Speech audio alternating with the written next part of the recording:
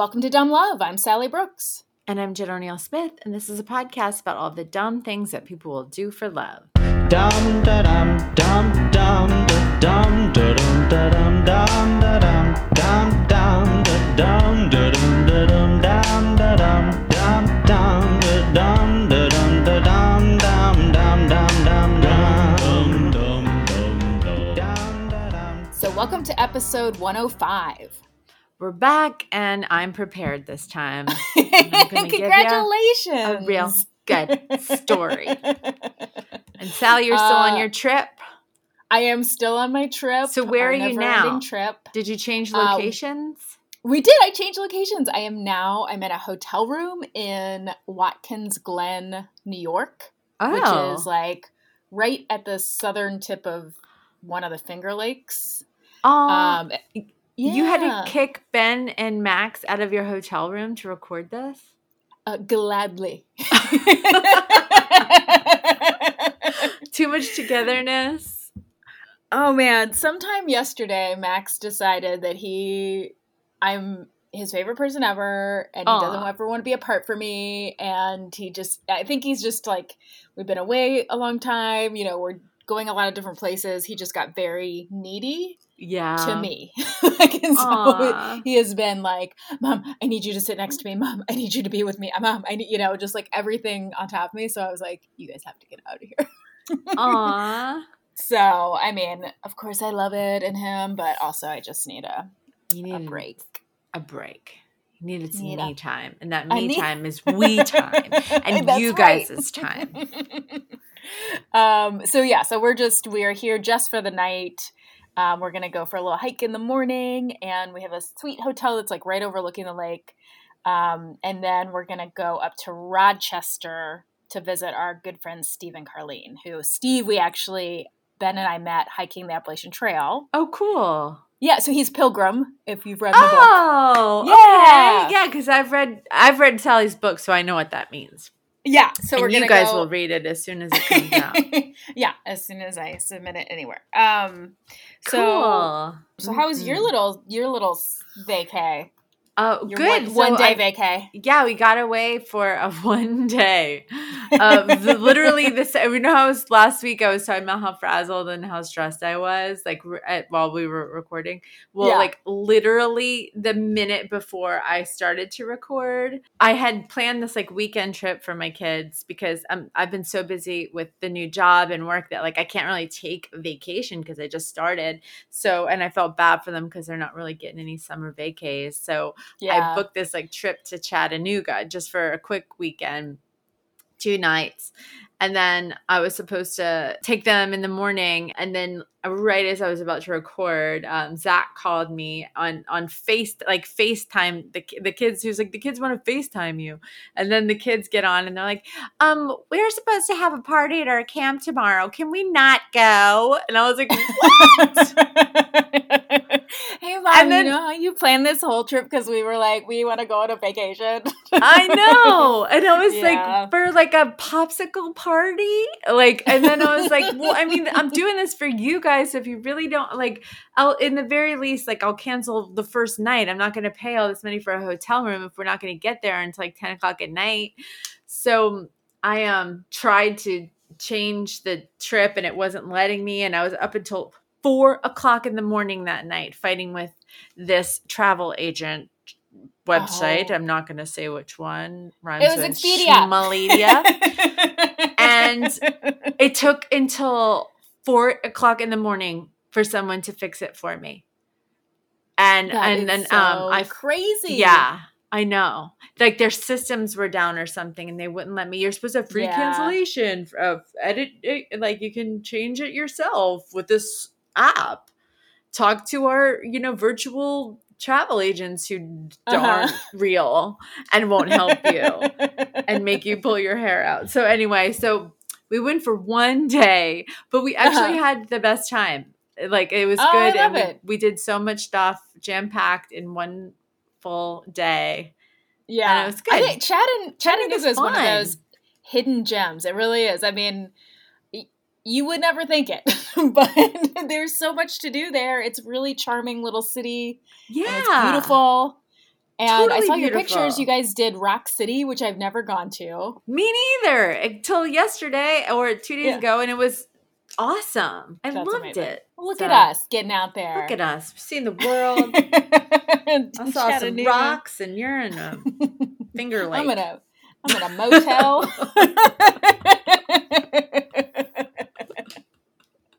This is a motel, like with a capital M. Like the lady was like, "Oh, let me hand you your keys." Like, and by they were physical keys, Right. which is always like, "Oh, okay." Tied to like a wooden block. Yeah, with the room number carved into it. Yeah. But it has this like beautiful pool overlooking the lake, and it's like every room has like a balcony overlooking the lake. So I was like, I mean, it's clean, it's fine, but it is like straight up motel. Ben was like, "Where are we?" Hey man, you're only there for one night. We're here for one night. We're having an experience. Yeah. All right, well, let's get into some quickies. All right. I got no time to chit chat. I told you. I know, no chit chat.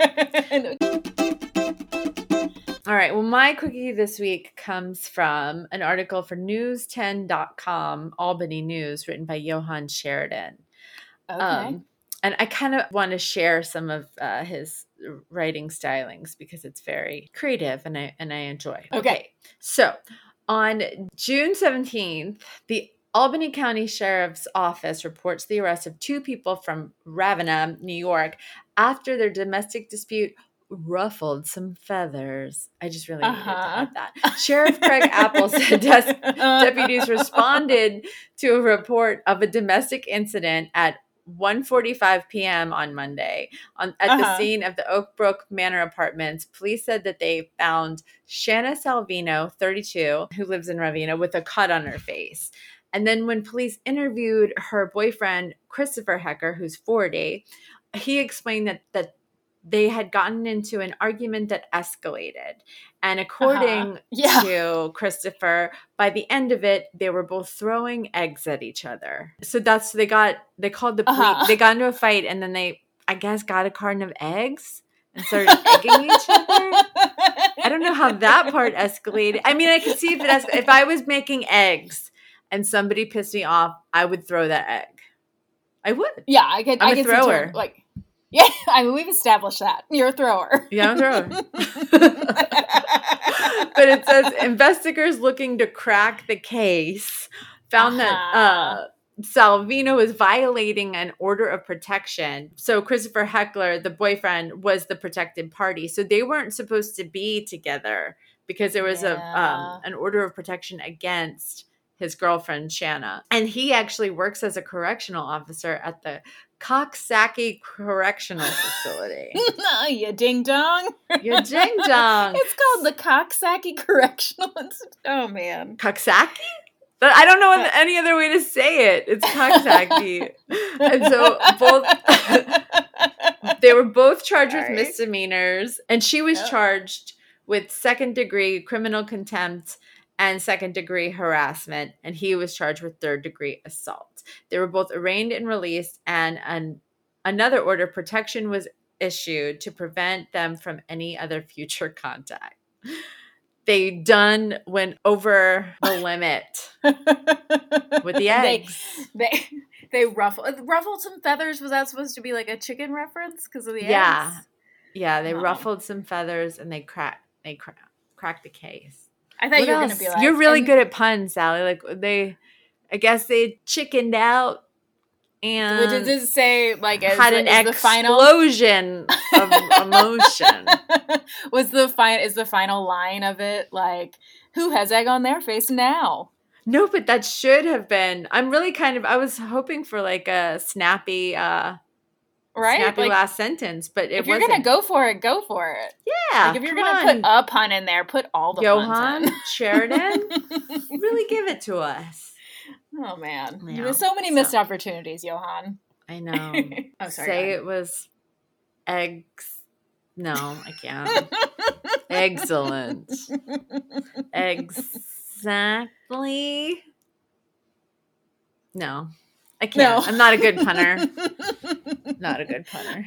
And then you know what? It's like my body fought it. Like it was like coming up my mouth, and then my body shoved into itself. Like do not Jen, Jen, this isn't you. don't do You're not a punner.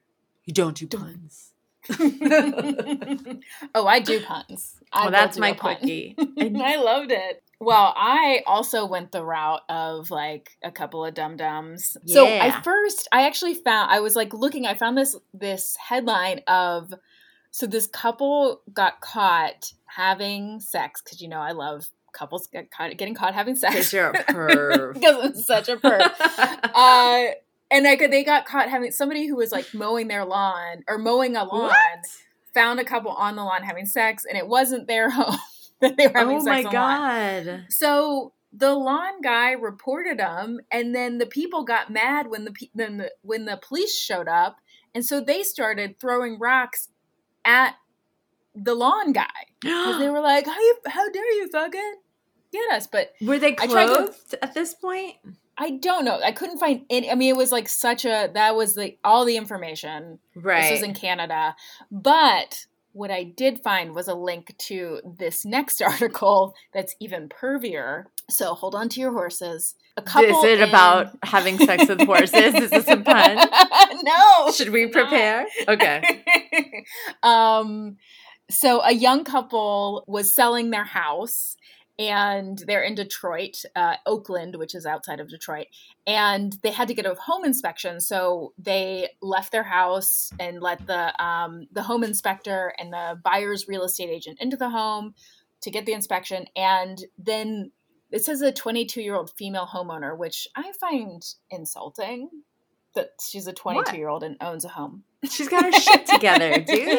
I know. She's smarter than all of us. We all should have bought homes when we were 22. Oh, yeah, that's true. Okay, so this badass woman, badass 22-year-old female homeowner, was alerted. She had a nanny cam. And so she got an alert that there was movement in the nursery. And she just she knew that the inspector was there, but she was not really alarmed, but she just checked it because it popped up. And apparently as she watched, the home inspector looks starts touching himself. Oh, and then he looks down and sees an Elmo doll.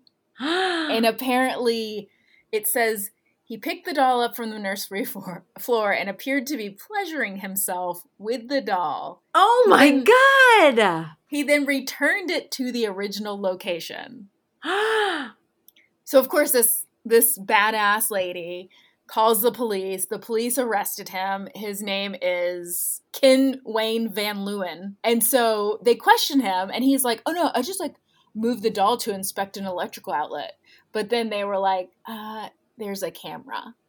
And he was like, oh. And then it says, then Van Leeuwen allegedly made incriminating statements and apologized.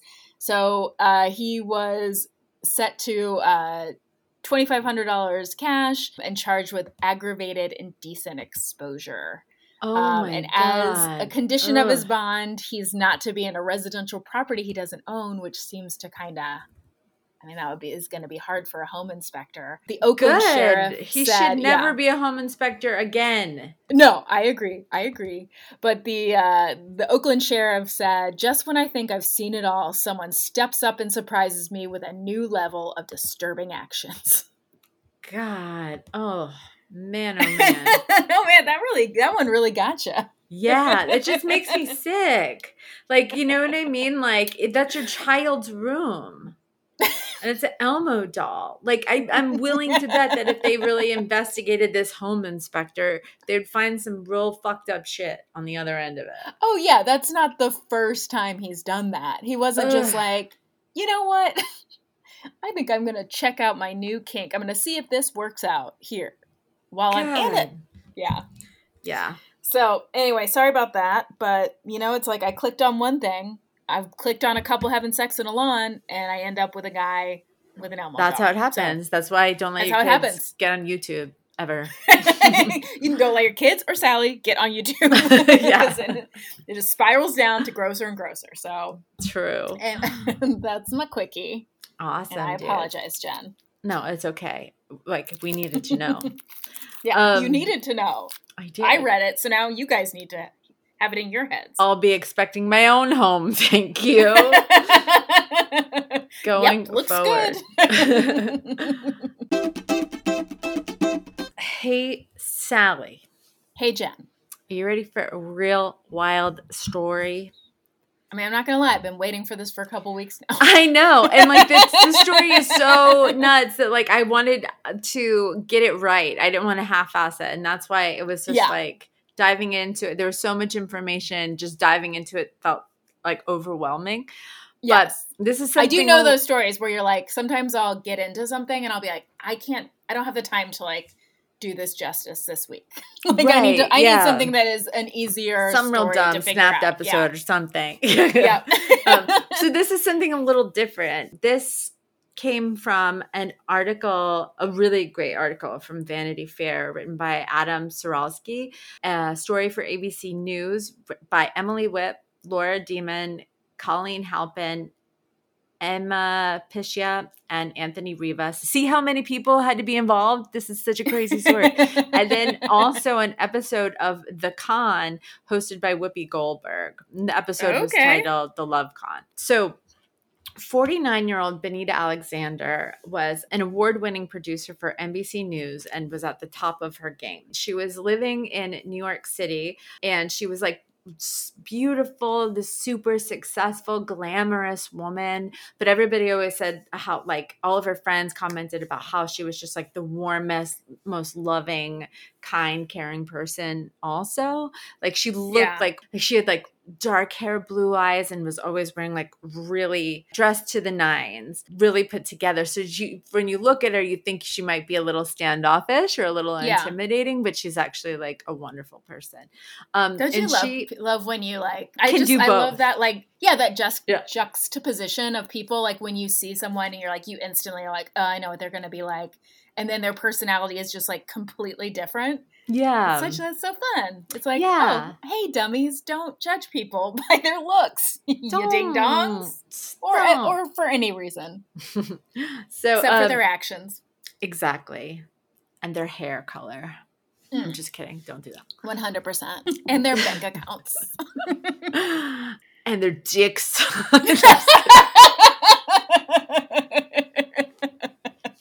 Sully, go in the other room. I'm just kidding. My son's just out there playing video games. Anyway, so she had a daughter from a previous marriage, and she was an incredible mother to her. And she was really one of those women that just had it all together, you know? Yeah. And apparently she really had to kind of, like, she fought her way to get there. You know, she grew up in Huntington Woods, Michigan, where apparently she had a pretty hard childhood. She had told Vanity Fair that before her 16th birthday, she came home from a sleepover to discover that her mother had left the family. Isn't that heartbreaking? Wow. And then 2 years later, her father married a neighbor. And when he got married, he asked her to move out. Isn't that his just daughter? Horrible? Yeah. Like, I guess at that point she was like 18 and was just like, and asked her to move. But she put all of her energy into her schooling and her studies. And she worked really hard. And in 1987, she graduated magna cum laude from Wayne State University with a degree in journalism. And then she spent the early 1990s, she worked for different local television stations. She also taught journalism. So yeah. And then she met a fellow reporter named John Knoll, and who she married. And then that's when she moved to New York City and she joined NBC's Dateline, which is our favorite. What? Yes. So this is really breaking the fourth wall. In 2003, she had her daughter, Jacina as her name, but then her and her husband ended up getting a divorce in 2009, and she married again in 2012, but it didn't last very long. It was kind of what she called a rebound situation. Very nice man, but it didn't work out. So, and over the years, like throughout her career, she's worked with people like Matt Lauer and Curry. She works very closely with Meredith Vieira. She's worked with Tom Brokaw. She earned a lot of awards, including 2 Emmys and the Edward R. Murrow Award. Dang. Yeah, she's like super Awesome. And so she was assigned to produce this documentary about this toddler from Korea who was coming to the United States to have this groundbreaking surgery, and she was going to be the youngest recipient of an artificial trachea. And this groundbreaking surgery was going to be performed by a 57-year-old world-renowned Italian surgeon, Paolo Macchiarini. So Dr. Macchiarini was referred to as a super surgeon. I just want to call him Dr. Macaroni. Dr. Macchiarini. And so he was there you go. That's the title for this episode. Dr. Macaroni. Sounds delicious. Are you hungry? Call Dr. Macaroni.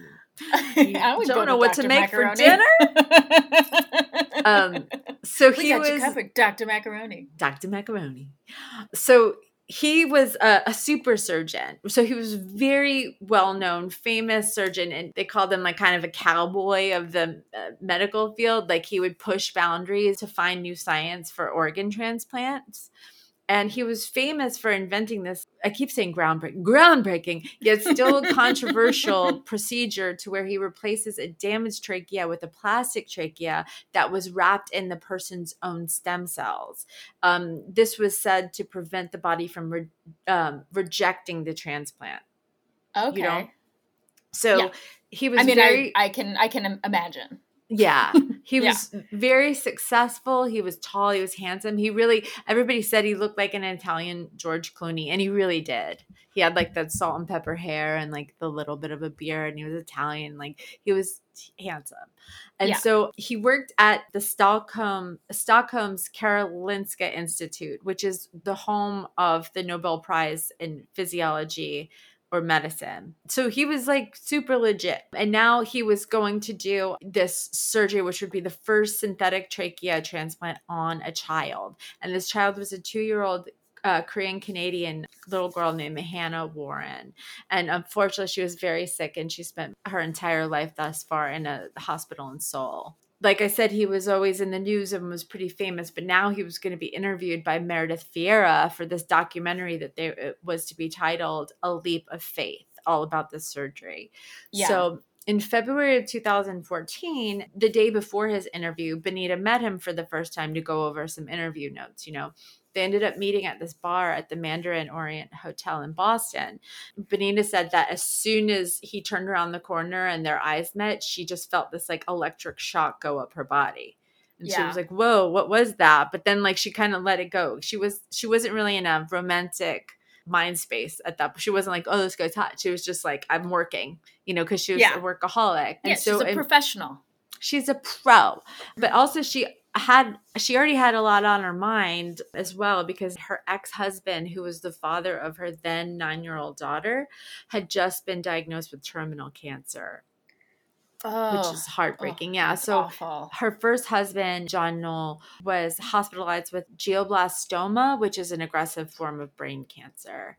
Just because they weren't married anymore doesn't mean she doesn't care about him, and it's her daughter's father. Yeah, I was going to say, even if she didn't care about him, she cares about her daughter. And exactly. What a horrible thing. Yeah. Yeah. And so her and Paolo, I'm going to call him Paolo instead of Dr. Macaroni. It might not be respectful, but it's our podcast and I do what I want. You do what you want. Yeah. Don't let anybody tell you differently. I don't have to call him Dr. Paolo. So anyway, so they met several times, and then she started to talk to him about her ex-husband because he was a doctor and had worked with so many terminally ill patients, and so he was able to understand her and sympathize and give her advice about how she should help her daughter through it. Benita told Vanity Fair, he was an amazing friend to me during that time and a solid, reliable pillar of strength. He spent hours listening to me talk about it all and offering gentle advice. By the spring of 2013, they were both in Illinois for a few weeks because of the surgery that was being performed for the little girl at the Children's Hospital of Illinois. And of course, they were filming the documentary, so they would often meet for dinner. And after a while, Benita couldn't help it, but she started to fall for him. He was just like brilliant man, and he was there Like for George her when Clooney. she needed, like George Clooney. Yeah. And he was like really interesting. And actually a lot of people in a couple of the shows that I watched said that they called him, you know, those Dos Equis commercials, like the most interesting man in the world. Yeah. They said like that was him. Like he was fluent in like 6 different languages, and he was just like this Italian man that knew how to do all these things and was super smart and like just very like suave.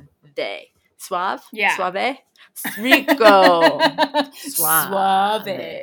And so they started to fall for each other, but the problem was that he was separated from his wife, but not yet divorced. And also, she was producing this documentary about him, so it was unethical and a huge no-no for her to be romantically involved with him. But they kind of couldn't help it. And like after a while, their personal relationship turned romantic. And in June of 2013, he ended up flying Benita, Italy, took her on a gondola ride and bought her these expensive earrings and rose petals everywhere. He rented a boat and took her to all these different islands. Like she was completely swept off her feet. Yeah, like at restaurants, he would order like everything on the menu, you know, and then they ended up. I love that. I know, me too. And so they ended up doing, you know, at the Ponte dell'Accademia Bridge, I guess. I've never been in Venice, but they have those love locks where people, you know, write your name on it, and they like put love locks on the bridge, and they did that, and it said BP 23613 forever. And when they did that, you know, they were still shooting the story, so this was not the good, but he was. It sounds like he love he showered her. He love bombed her hard, like Yeah. Expensive dinners, gifts, flowers. He would write notes for her or to her on lipstick in the bathroom mirror, which like, fuck you, because that's really hard for someone else to clean. I know, that's what I was like, oh, whoever get that off? Yeah, whoever has to go around and clean that up, it's like, just write it on a piece of paper. Oh yeah. Anyway, why are you ruining they my have lipstick? those pads on the desk with a pen for a reason. I'd be like, this is like Psycho. This is like horror movie. I know. Like Benita told Vanity Fair, I knew that I was crossing the line in the sense that it's a basic and well understood rule of journalism that you don't become involved with one of your subjects of your story because your objectivity could clearly become compromised. And she said, I never once thought about him paying for the trip as him buying me in some fashion or potentially using money to influence me, because from my perspective anyway, that wasn't the case. We were just crazy about each other and I was falling in love. And I wouldn't have even thought about that because I'm an idiot. Like, but like, you know, the love bombing, like him doing that is maybe to get a good story, you know, I don't know. So anyway, So, but there were so many more trips that he took her on. He took her to London, Mexico, Puerto Rico, Sweden. They went to the Bahamas 2 times. He went to Greece, and he spent money like it was never going away, you know, and he treated her like a queen. And he was also wonderful to all of her family and friends. And then when, like he made sure that, you know, there was one of her friends that said that she had breast cancer, and he made sure that she saw like the best doctor, and, you know, he really was looking out for her friends too. And then when Benita finally let Paolo meet her daughter ended up falling in love with him. Like he was so great with her, and he called her and Benita his princesses. And this little girl had just lost her father, you know, because he did pass away. And now this man was stepping in and acting like a father figure to her. And he took them both on trips and spoiled them both rotten. So, and Benita just loved seeing her daughter so happy after what she had just been through. Yeah. She just thought this was the knight in shining armor. And they began acting like a family. Like Paolo even took Benita and her daughter to go meet his mom at her home in Lucca in Italy. She made them homemade gnocchi, and the mom showed her pictures of him when he was growing up and all this stuff.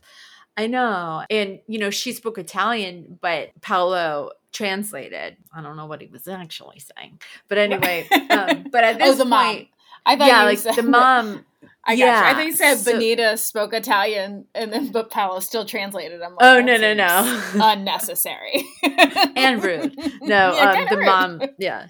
So now at this point, like he was divorced, and on their very first Christmas together, Paolo ended up handing Benita a box, and inside the box, when she opened it, was this gorgeous ring, and with that, he proposed to her. The ring was said to be worth $100,000. That's a lot of money. And Benita, wow. yeah. Benita, of course, said yes. Right after, on New Year's, she wished that he could stay around for New Year's, but he said that he had to leave because he had a very important surgery back in Europe. And he was being very secretive about it when she was asking him questions. And he told her that he was actually part of this very important network that provided medical care for world leaders. He said he was provided medical care for the Clintons and the Obamas. He said that he was actually very good friends with Bill Clinton, but his most important patient was Pope Francis. Okay. And it sounds wild, but like he was a world famous super surgeon. Right. It's like if anybody's going to do these things, it's going to be him. Yeah. You know? So he had to leave, but then they got started right away with planning what their friends would call the wedding of the century. They knew that they wanted to get married in Italy, and Paolo being Italian, he said that he wanted to plan the wedding himself. And Benita thought that was a little bit odd, like what usually the man doesn't want to do that. Right.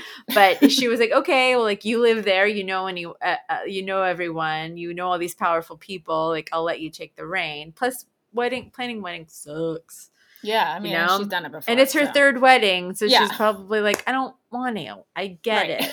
And so little by little, he just like would fill her in on these amazing wedding plans and surprises. So the wedding date was set for July 11, 2015.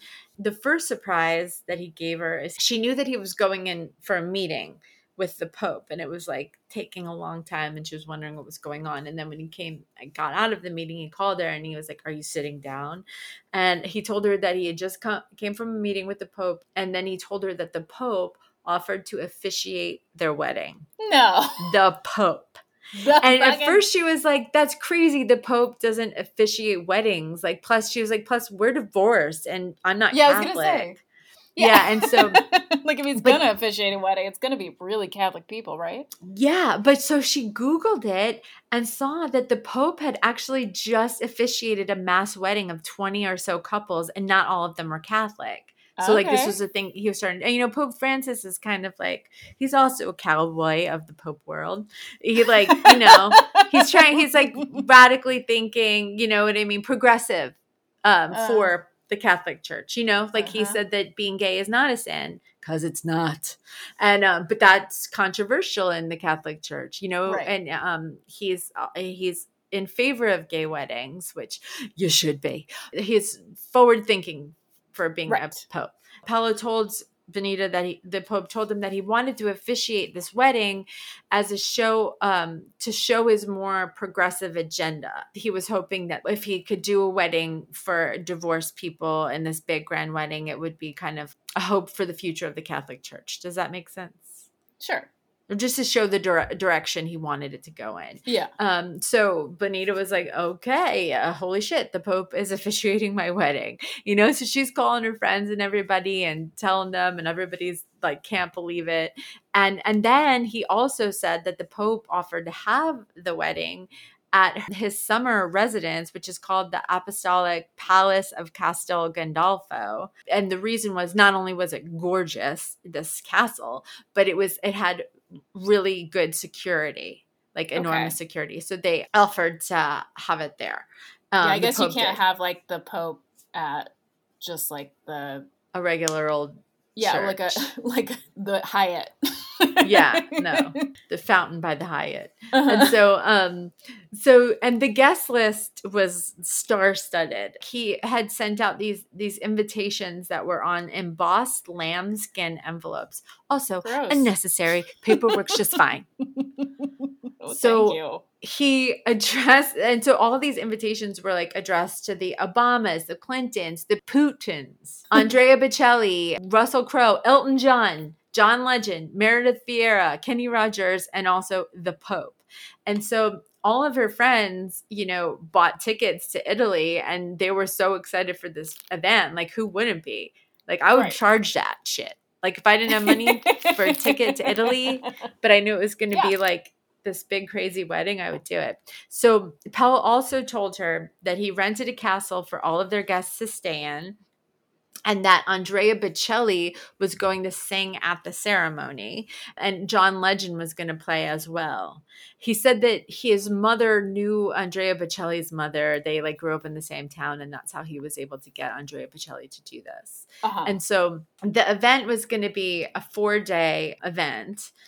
The wedding was going to be a 4-day event is what I'm trying to say. And but Benita had picked out one wedding dress. And this wedding dress was a little bit more on like the sexy side. So she was like, oh shit, I can't wear this in front of the Pope.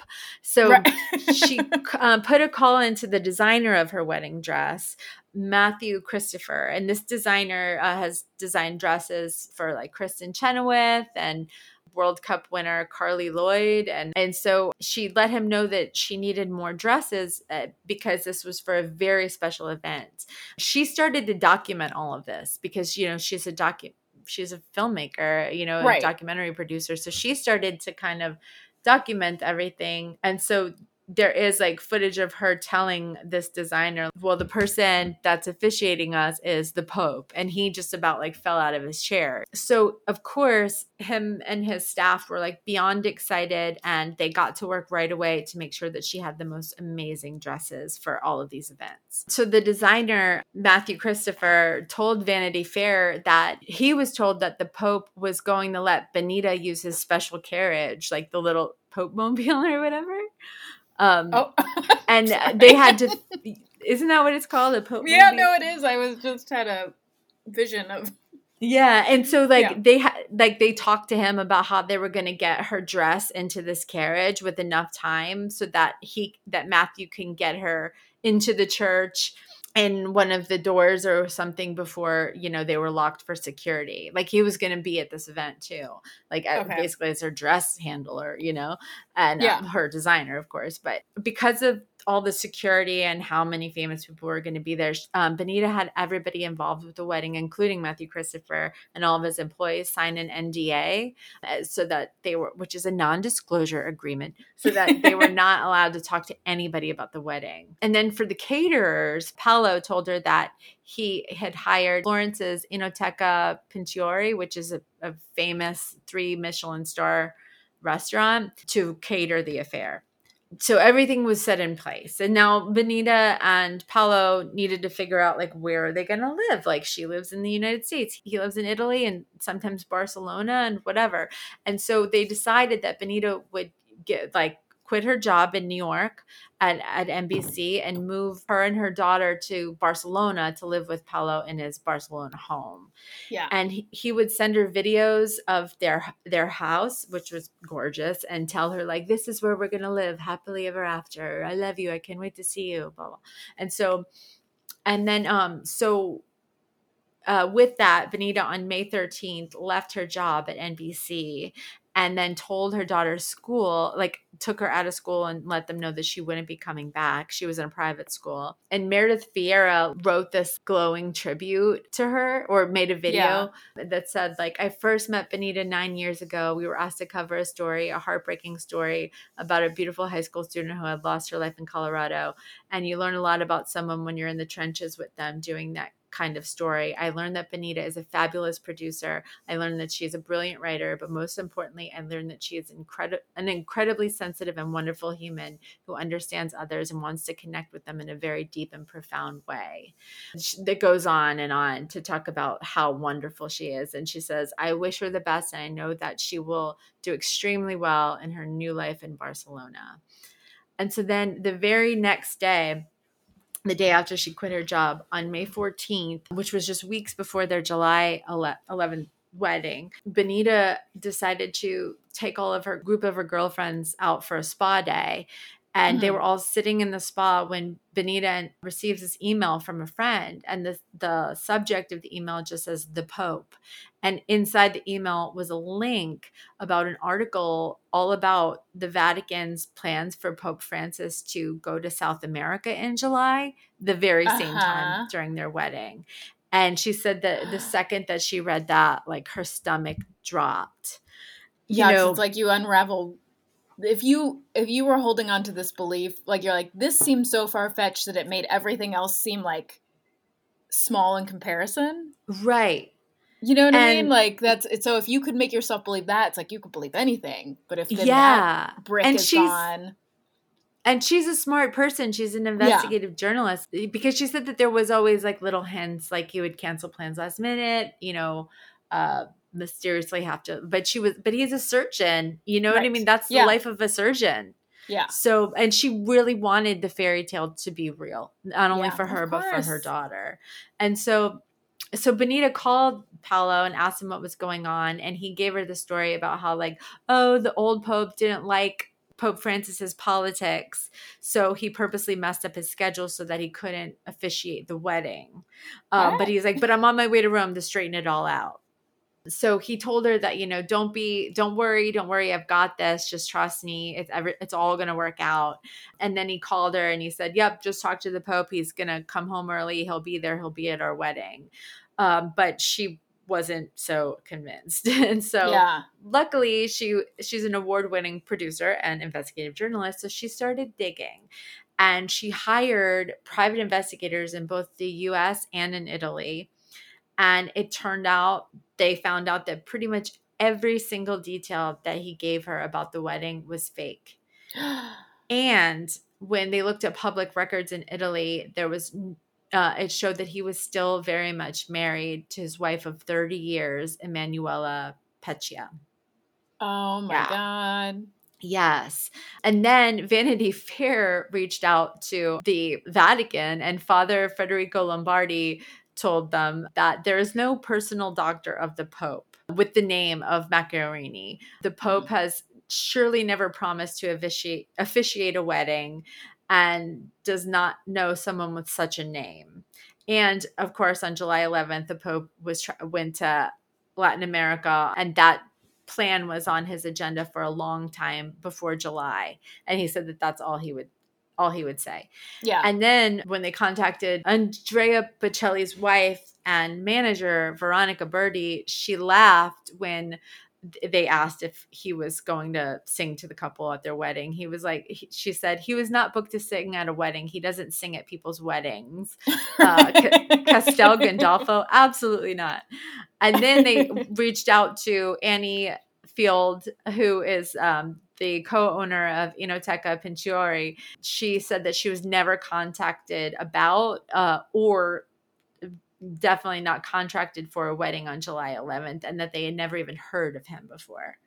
But while Benita's finding out all of this information, and she's devastated, of course, she kept going on with Paolo like they were still together while she was digging up more information. So she pretended that she didn't know anything and, would talk to him on the phone. But she did suggest that, maybe we should postpone the wedding for now. You seem really stressed, work and everything. Like, let's just postpone it. And so, but she knew that she was canceling a fake fucking wedding that was never going to happen. Right. So she had to email, which was like the hardest thing to do, email all of her guests that lived in a total of 17 different countries and let them know that the wedding had been canceled. And a lot of these people had already bought flights, booked their hotels, bought dresses, they thought that this was going to be the wedding of the century. And then she had to tell the designer, who him and his staff had spent all of these hours working overtime, making sure that, and all this work into making these beautiful dresses for her, that it was for nothing. And so she felt horrible, Yeah. Well, and also she's realizing this person she was in love with is a total fraud. Yeah.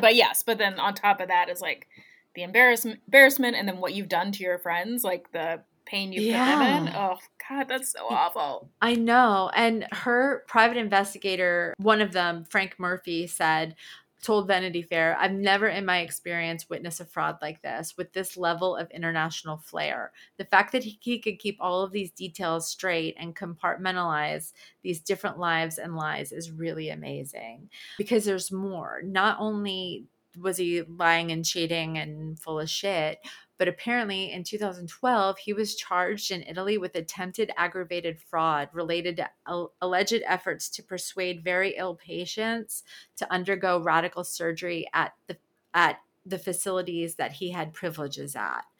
So, so dirty. dirty. And so also a lot of people in the medical community have had an eyebrow raised at him for a long time, because a lot of them think that these claims about like how much research that he's done about these synthetic tracheas, they think that they're bunk and that they actually don't work. And apparently, like, out of the 8 patients that he gave these synthetic tracheas to, 7 of them died, including, I know we don't like to talk about bad stuff with kids, but including the little girl that the documentary was about. Oh my gosh.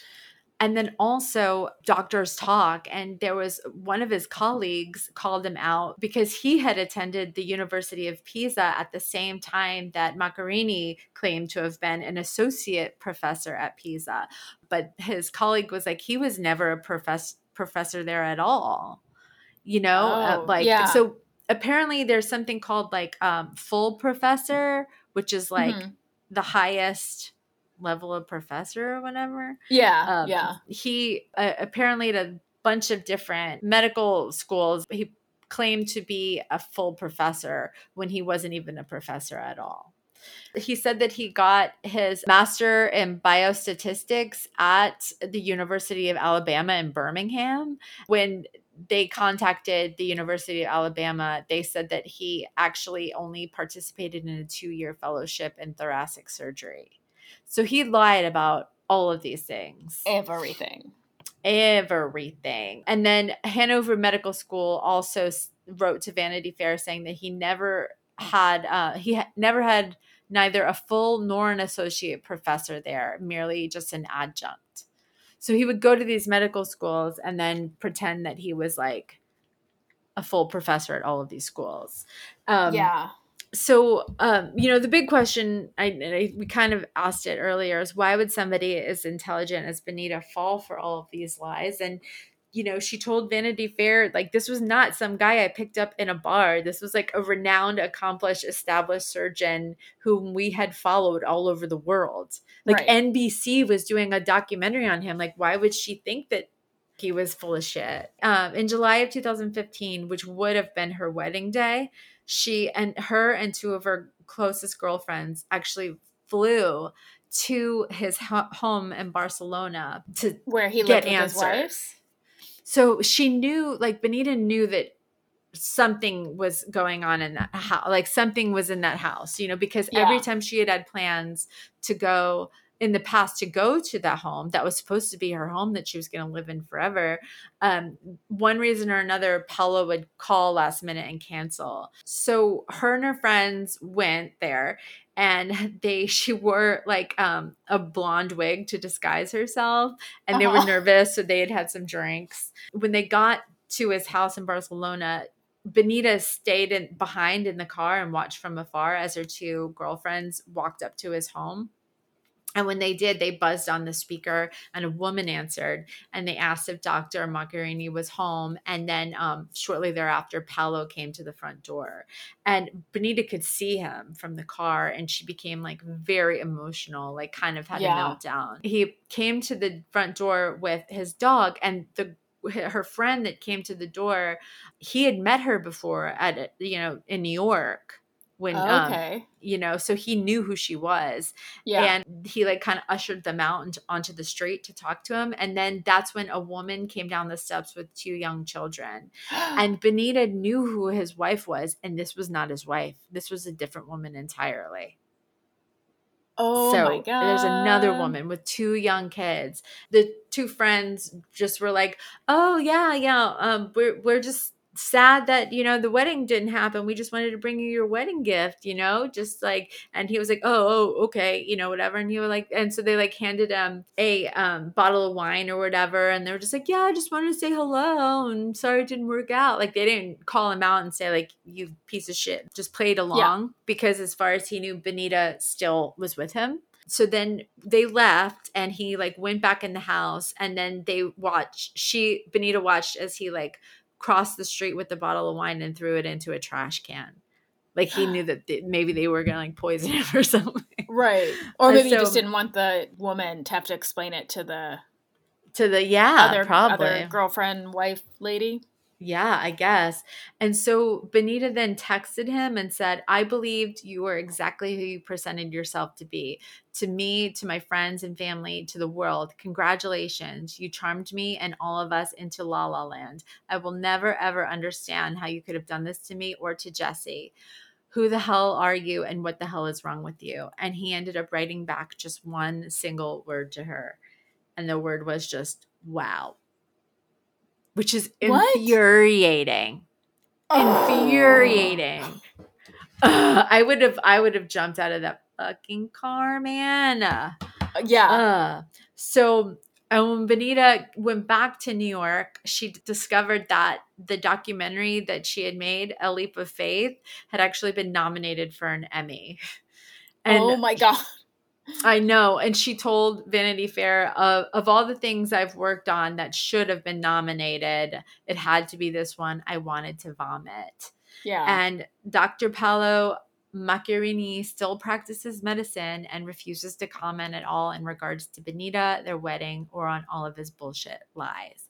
Wow, Paolo. Wow. That was a Housewives reference, and only some of you are wow, Bethany. Wow. Yeah, it's yeah. Wait, so here's what I don't understand. That is a crazy story. What is his motivation? And like, what the fuck did he think was going to happen? If she hadn't gotten on to him about this wedding, right? Like if she hadn't figured it out, what would he have done? I think he would have just disappeared and went to another country and just like left the situation. You know what I mean? Just kept her going as long as he could. And I'm sure he probably has different women in different areas and different, you know, all these guys that live these double lives, multiple lives. It's like, he doesn't care about the end game. He doesn't care about where that leaves her or what she's going to think. He's just like, he just gets off on like the lying and like having the power over someone, like knowing he's lying and like making someone fall in love with him. I think so. Yeah. He just wants to live in that fantasy world and then, you know, and then on to the next. He's probably just, I would just think, because I am a psychologist, I'm not a psychologist. I would think that he was such a fucking psycho narcissist that it's always doctors or these people in power where you're a God complex. You know what I mean? You want to be the savior and save these people's lives. And then you want to be revered for it. And then you also want to be like, you're saving this woman and her daughter and you're giving her all these wonderful things and for everybody to think that you're this like dream man. And then when you're found out, you just move on to the next. Yeah, so, it's like seems so stressful to me. Like it is. On his end, right? To be like spinning all those lies, like I don't know. Oh yeah, I don't know how people do it, but he's psycho. Wow, go. That's a good one. Good one, dude. Yeah, it was a good one. Worth the wait. Okay, hey Jen. Hey Sally. Are you ready for a super sweet love story? Yes, I am. I got some apple pie for you. Oh, good. Got apple pie. I got some Happy Town. Okay, I got my information from goodnewsnetwork.org by Judy Cole and Southern Living by Megan Overdeep and Fox 5 by Beth Galvin. So this is a story of how a random chat between coworkers in the bathroom ended up saving 2 lives and bonding 2 families together forever. Oh, and the story happens right here in Atlanta. Well, oh really? I'm not in Atlanta, but you're in Atlanta. It happens in Atlanta. Yes. Okay, so Tia Wimbush and her husband Rodney met in college, and together they have 2 teenage boys, and Tia calls the 3 of them the loves of her life. One morning, Rodney, who's a teacher at McDonough High School, was not feeling well. And nothing crazy, but enough that, like, he went to the school nurse, like, at the high school, and he said the nurse took his blood pressure, and it was, like, sky high. And so Tia was actually at work. She works in the IT department at Children's Hospital of Atlanta. So she's kind of like McDonough's a suburb and the hospital's in the city. So she was a little far away. So Tia's dad actually ended up coming in to pick up Rodney and take him to the hospital. And so doctors did all of like the normal tests. And that is when they told him that his kidney function seemed very low and that he was actually in end-stage kidney failure. And he actually had no idea that he had any kind of kidney problems. Like, it was like a complete shock. Like, they were like, basically, you need to start on dialysis right now. Oh, wow. Yeah. And so the doctors told him they wouldn't release him from the hospital until he had scheduled his first dialysis session. And Tia says it was an absolute shock. We didn't understand what was being said to us, what the magnitude was, what it meant. So Rodney started on dialysis, and Tia talks about how being on dialysis was something that not just affected Rodney's life, but the whole family's life too. Because once you go on dialysis, you have to go several times a week and be there for hours. And like, you cannot stop dialysis unless you get a new kidney. So it's either like a thing that you start and then you're on it forever, or you get a new kidney. And he was young. And I didn't know that. Yeah. And so the process is just like completely exhausting. Rodney was put on the donor list in 2020, and his family prayed that he would find a match. But actually, the average wait for a kidney is 9 years. And most people don't survive on dialysis long enough to find a donor.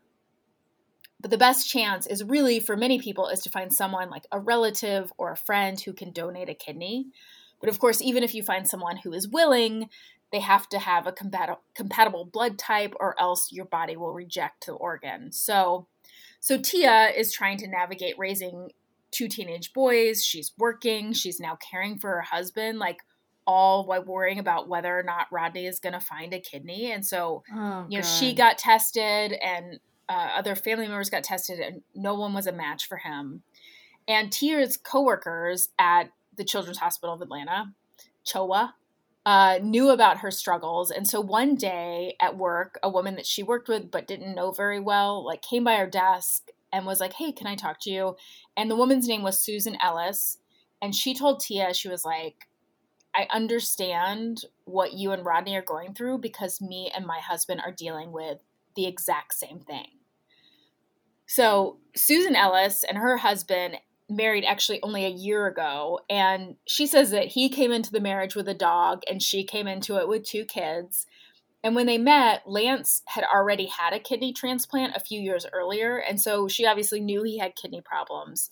And the 2 had actually moved up their wedding date because it seemed that his body was rejecting this donor kidney. And the day after their wedding, Lance ended up in the hospital. And like Rodney, he was told he was in end-stage kidney failure. And so, oh God, Lance started on dialysis, which he had gone through before, and he knew how hard it was going to be. It was like the last thing he wanted to do was have to be on dialysis again. And with every month, he was getting weaker and weaker and more sick. And he too started the process of finding a donor, which was going to be a harder sell for him, even though he was young, because he was already on his, he'd already had a kidney transplant. So he is probably lower on the list. But so Susan and Tia, they bonded instantly about like how hard it was to have these husbands who were, needed kidney transplants and the process of dialysis. And so every so often they would check in with one another.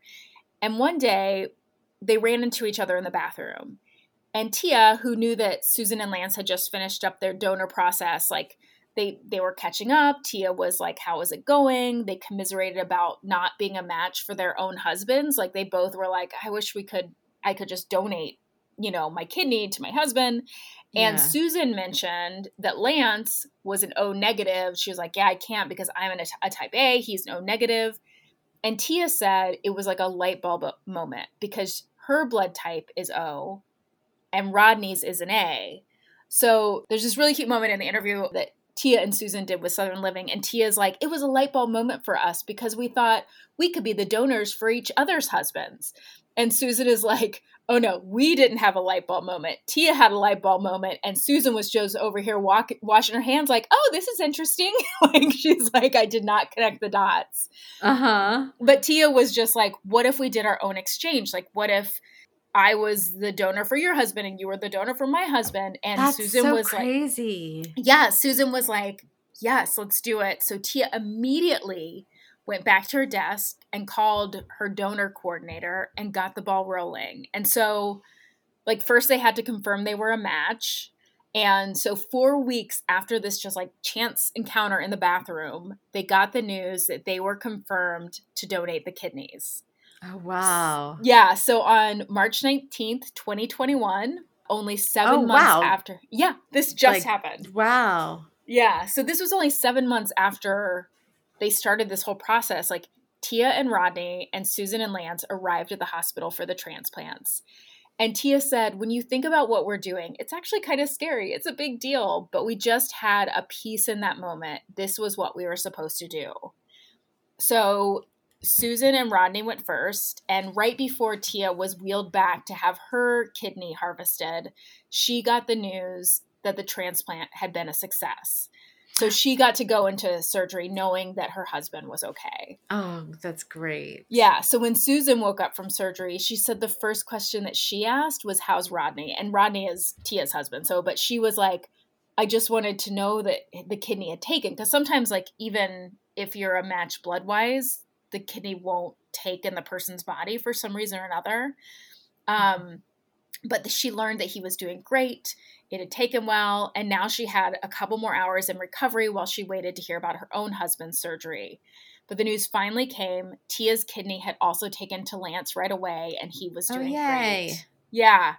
So Lance said that he had not realized just how sick he had become until he came out of the transplant surgery and his new kidney took over.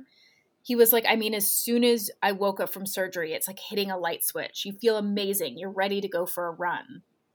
Oh, wow. Yeah, isn't it amazing? Like, it's just, just that function makes you feel so sick. Tia said that the experience was powerful. I felt exhilarated. I felt exhilarated because of what we had done, because I was able to donate my kidney to Lance, and just the magnificence of God, if you will. And she said that the surgery transformed her husband, Rodney. She said, this is the happiest I've ever seen him because he's got this second chance at life and this chance to be fully present for me and the boys, and it just means the world to him. So on the morning that Susan and Tia returned to work at the Children's Hospital of Atlanta, like after the surgeries, their coworkers lined up in the hall on the way into the building to cheer for these two heroes. And the two women are just like so grateful for one another, as you can imagine. Oh, yeah. Yeah. How do you not be best friends when you like saved each other's husbands? And they were like, they both feel like that they also got a gift. Susan says Rodney was able to give his son a diploma last night on stage as he graduated from high school. For me to witness that was greater than any lottery I could have won. So now Susan's like, just seeing this man I gave my kidney to, like knowing that I was part of something bigger than myself is like, you know, it's just like to give your life such meaning. Yeah. And Susan says it's a story of kindness. Had Tia not had the basic conversation in the restroom while we're washing our hands, just checking in on one another, perhaps this would not have evolved into the magnitude that it has. And for Tia, it's just a story of hope. She says, what I hope is that people take away is that they could be someone else's answered prayer. You could be someone else's hope. All it takes is a conversation, a kind word, checking in on someone to see how they're doing. You don't know how far that can go for one person. Wow. So if you want to learn more about the screening process and paired kidney exchanges, you can visit kidneyregistry.org. And I just realized that's like the second transplant story I've done in a row. But, you know, I get on a roll with these. For a while I was doing adoption love stories. What was the last one? The people who like both got heart transplants. Oh, right. Yeah. Yeah. Mhm. I can't believe you don't remember. No, they all just run together. So much love, you know? So much Just love. so much love. That's awesome. Dude, I love that story. That's great. Isn't it good? Yeah. We And I needed just a love, little palate cleanser. right? Like, oh, there's just good people who just want to do good Oh, for and each also, other. my story was also about transplants. That's, man. So Weird. everybody get on the transplant Yeah. registry. Get on it. All right, let's do something dumb and something we love. Let's do it. Okay. Well, I feel like the things that I was going to talk about, we talked about on top, but like, yeah, what something dumb is, I feel real bad that like, you know, I've been working so much and I don't have time to take my kids on. You know, there's a lot of pressure, especially Sally and I go to the same elementary school, and there's a lot of people at our school that are like taking European vacations and like summering in Barbados or whatever, and like have a house in Capri. Yeah. And I'm like, I can go to Chattanooga for 2 nights. No, one night. So I feel bad.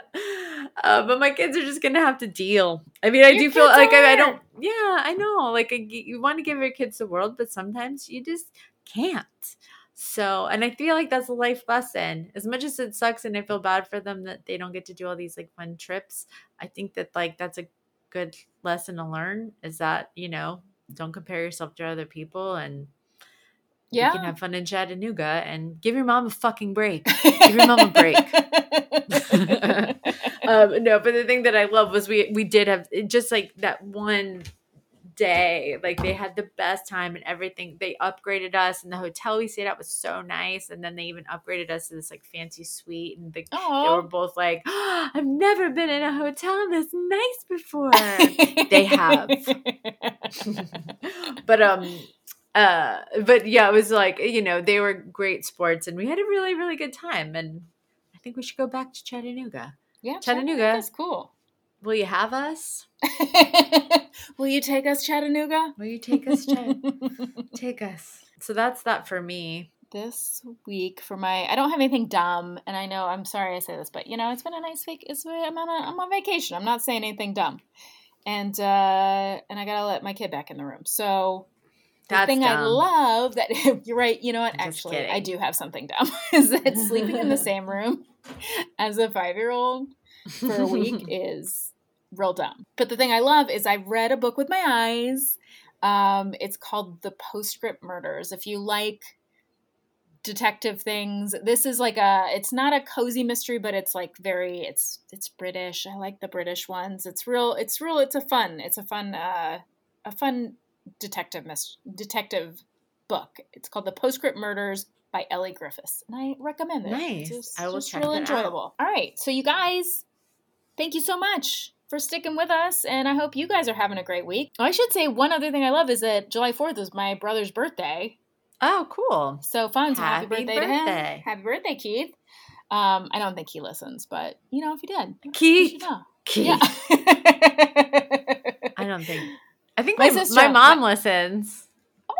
Let's say hi to Caroline O'Neill. Caroline. Hi, Caroline. Hi, Caroline.